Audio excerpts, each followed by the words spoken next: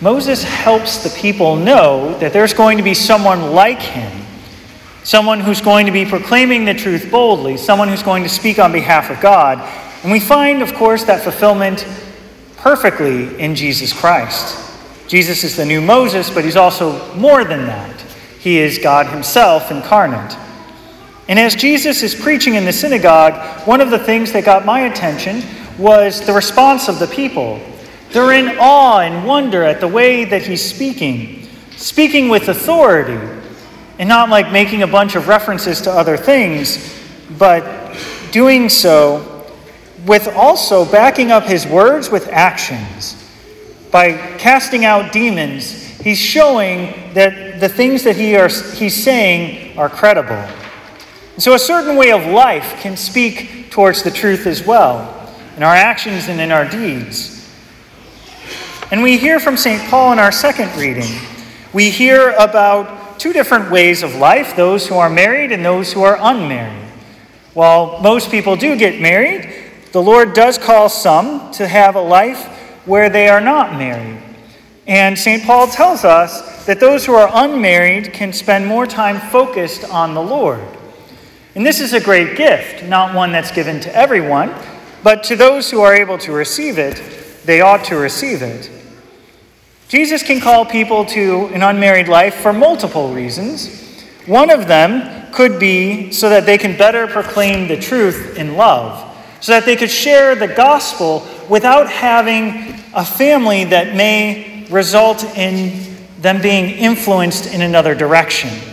Now, that may sound confusing. What do I mean by that? Well, my thoughts go back to like World War II, when in Europe, the Nazis and the communists, they were growing in their numbers, and they were suppressing religion, and they were doing all sorts of evil acts and deeds. And so the Catholic clergy, the priests that would speak up against these things, they would be threatened.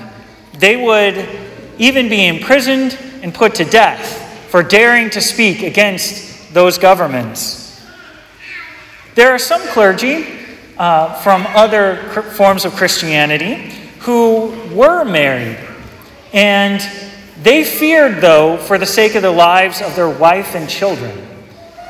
And they feared if they spoke up that they might be put to death, and then who's going to take care of their families? Or they feared that if they spoke up, maybe those governments would go after their families. For example, I know that's true with the Russian Orthodox, that they were afraid of the communists. And so a lot of them remained silent, and even some of them, under the influence and the fear, were even preaching for it. Now, there were some, but a small number, who were willing to preach against these things because there was so much fear of what might happen to their families. And so there's many reasons why God may call some to special service in an unmarried way. One of them, though, is so that they can continue to preach the truth and speak out against evils. There are still evils in the world today, and one of them is abortion. Now, why is abortion wrong? Why is it wrong to put an end to the life of someone in the womb? Well, it's because it is someone. It is a human being.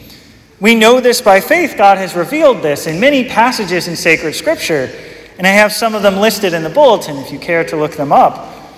But we also teach this from the very beginning. In the Catechism of the Catholic Church, which is a summary of our faith, it says that human life must be respected and protected absolutely from the moment of conception. From the first moment of his existence, a human being must be recognized as having the rights of a person, among which is the inviolable right of every human being to life. Since the first century, the Church has affirmed the moral evil of every procured abortion. This teaching has not changed and remains unchangeable. Direct abortion, that is to say, abortion willed either as an ends or a means, is gravely contrary to the moral law. So we know this by revelation. We know this by the teaching of Christ throughout the centuries, the teaching of the Church as we have it even today. But it's also to know this by reason. With our advances in medical sciences, we can have a glimpse of what it's like within the womb and see what's there. At 10 weeks old, the child already has their fingers and their toes. It's distinguishable. You can see that this really is a human being. Super tiny at 10 weeks old. If you took the feet together and you made a little footprint, it would be smaller than the tip of your thumb. But it's all there. And we know that if we go back even farther to the moment of conception, that's when there's a unique strand of DNA, that this new human life is not the same as either one of the parents, but a unique individual, dependent upon the mother in a special way, but still a unique human being. And as such, we need to protect that life. In the state of Missouri, there are many laws that are pro-life, protecting both women and children from abortion. However, after the Dobbs decision, once the universal law of our nation that allowed for abortion was overturned, it went back to the state level. And some of you may be aware of this, there are some abortion advocates who are trying to overturn all of our pro-life laws in the state of Missouri. The way that they're trying to do this is by creating a constitutional amendment, creating a right to abortion. Where we are in the process is that they have these petitions. There were 17 of them that were written. Any one of them can overturn all of these laws, but they need to get 8% of the population of Missouri to sign the petition in order for it to be on the ballot in November 2024. And so my hope is that they won't get enough signatures.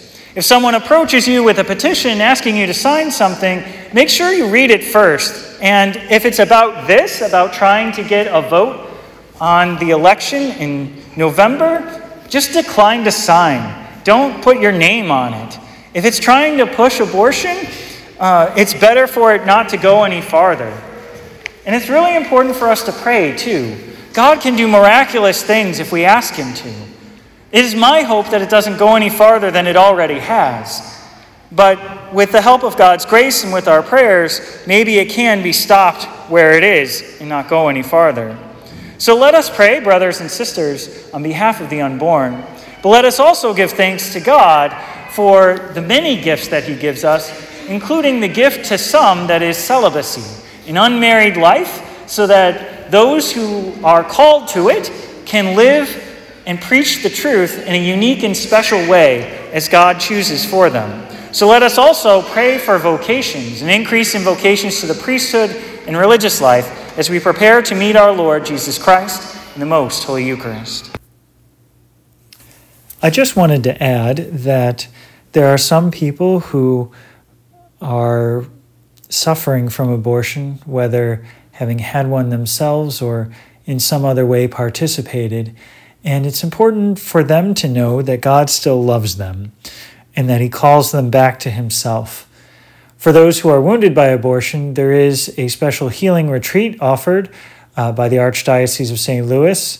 It is on March 1st through the 3rd, where there's a special team that's been trained to help those who have suffered from abortion, including a priest and a licensed counselor, to help them go through the critical steps of healing through that. For those who are interested, it is the Holy Family Hope and Healing Retreat weekend, and they can contact the Archdiocese at hopehealing@archstl.org, or they can call 314-778-0628 to sign up for this healing retreat. Thank you, and God bless.